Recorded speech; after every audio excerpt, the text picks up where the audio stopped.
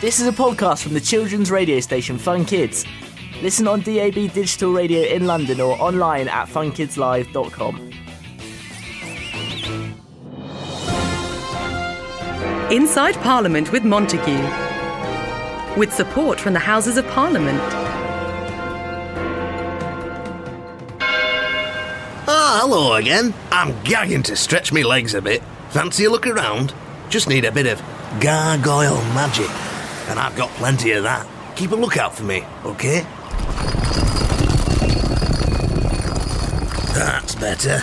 Much warmer inside. We're in the House of Commons chamber.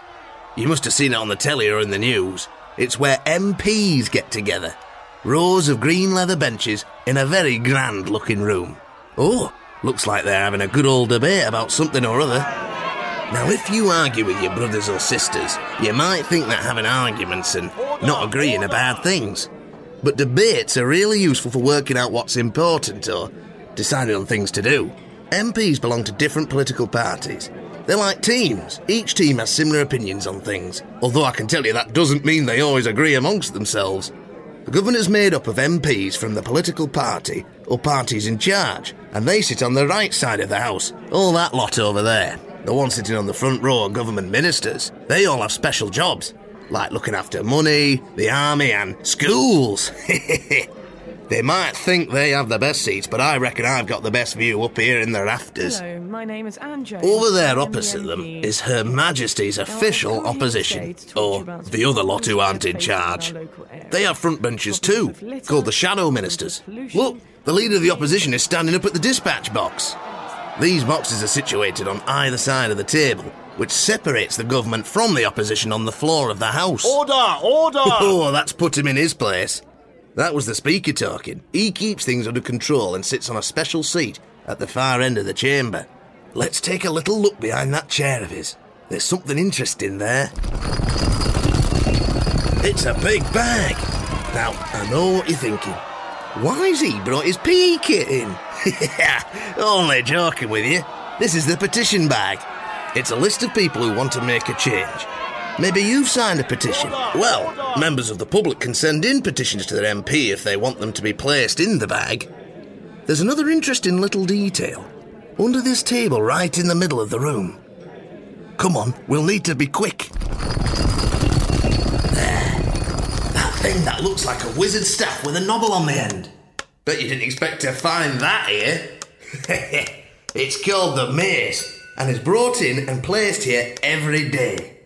No one can start a debate until it's here. It's a symbol of the Queen's authority, and maces have been part of Parliament for hundreds of years. History is important here at Parliament, but there's one part of history that the Commons could have done without. Come on, I'll show you what happened, but stay close. It's pretty scary. It's 10th of May 1941, and London is under attack in a bombing raid known as the Blitz. It were a terrible sight to witness. The things we saw that night, I shall never forget.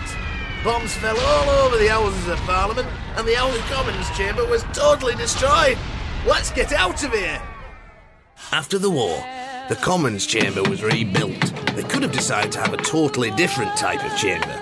A big round table with everyone sat around it, perhaps. Or desks like in your classroom. But they decided to stick with the same raised rows because, well, at the time it was thought to be a good shape for a debate. Let's get back to our time. We've popped out in the division lobbies. These are wide corridors next to the chamber, and when all the arguing and debating is over, MPs have a division or a vote. Once the division is called, they have 8 minutes to vote. Those that agree, or the ayes, go into one lobby. The others, the noes, go into a different lobby. They're counted up, and the lobby with the most people wins. You there, would you mind hurrying along? Blooming heck, watch out! It's the Sergeant at Arms! He's like a policeman of the Commons. I hope he hasn't seen us. That's a relief. We've come out in the members' lobby. It's pretty quiet here as they're all in the debate. This is where MPs collect their post and talk to each other, and to journalists. They might also discuss things with their party whips. Not that sort of whip. MPs can vote how they like, but it's easier for governments to make changes when the whole party votes the same way. The whips are MPs whose job it is to remind other MPs in their party to be in Parliament to vote on important matters. And often they tell them which way to vote. The lobby also contains all sorts of statues or busts of Prime Ministers who've come and gone. That's like a statue of their head and shoulders. Blimey, I've been here for so long, I remember when all these Prime Ministers were walking about for real. Order! See here? This is the statue of Winston Churchill. He was Prime Minister during the Second World War. And this statue has a very shiny foot, because MPs traditionally rub the foot when they make their first, or maiden, speech in the chamber. It's said to bring good luck, but not such great luck for the statue. They've had to repaint the foot black. Hey up, I think that Sergeant-at-Arms is coming back. We'll be seen if we hang about here. Got to go.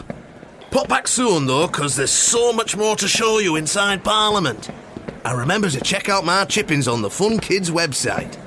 Well, I am made from stone and not great with one of those keyboard things. Inside Parliament with Montague the Gargoyle, with support from the Houses of Parliament. Find out more about the Houses of Parliament online on the Fun Kids website, www.funkidslive.com. So that was a podcast from the children's radio station Fun Kids. Listen on DAB digital radio in London or online at funkidslive.com.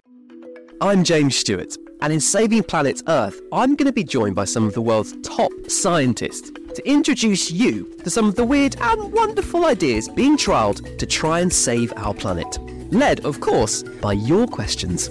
Hi James, I know that climate change is affecting our oceans. Is there anything that's being done to look after it? And one of the solutions involves dolphin poo.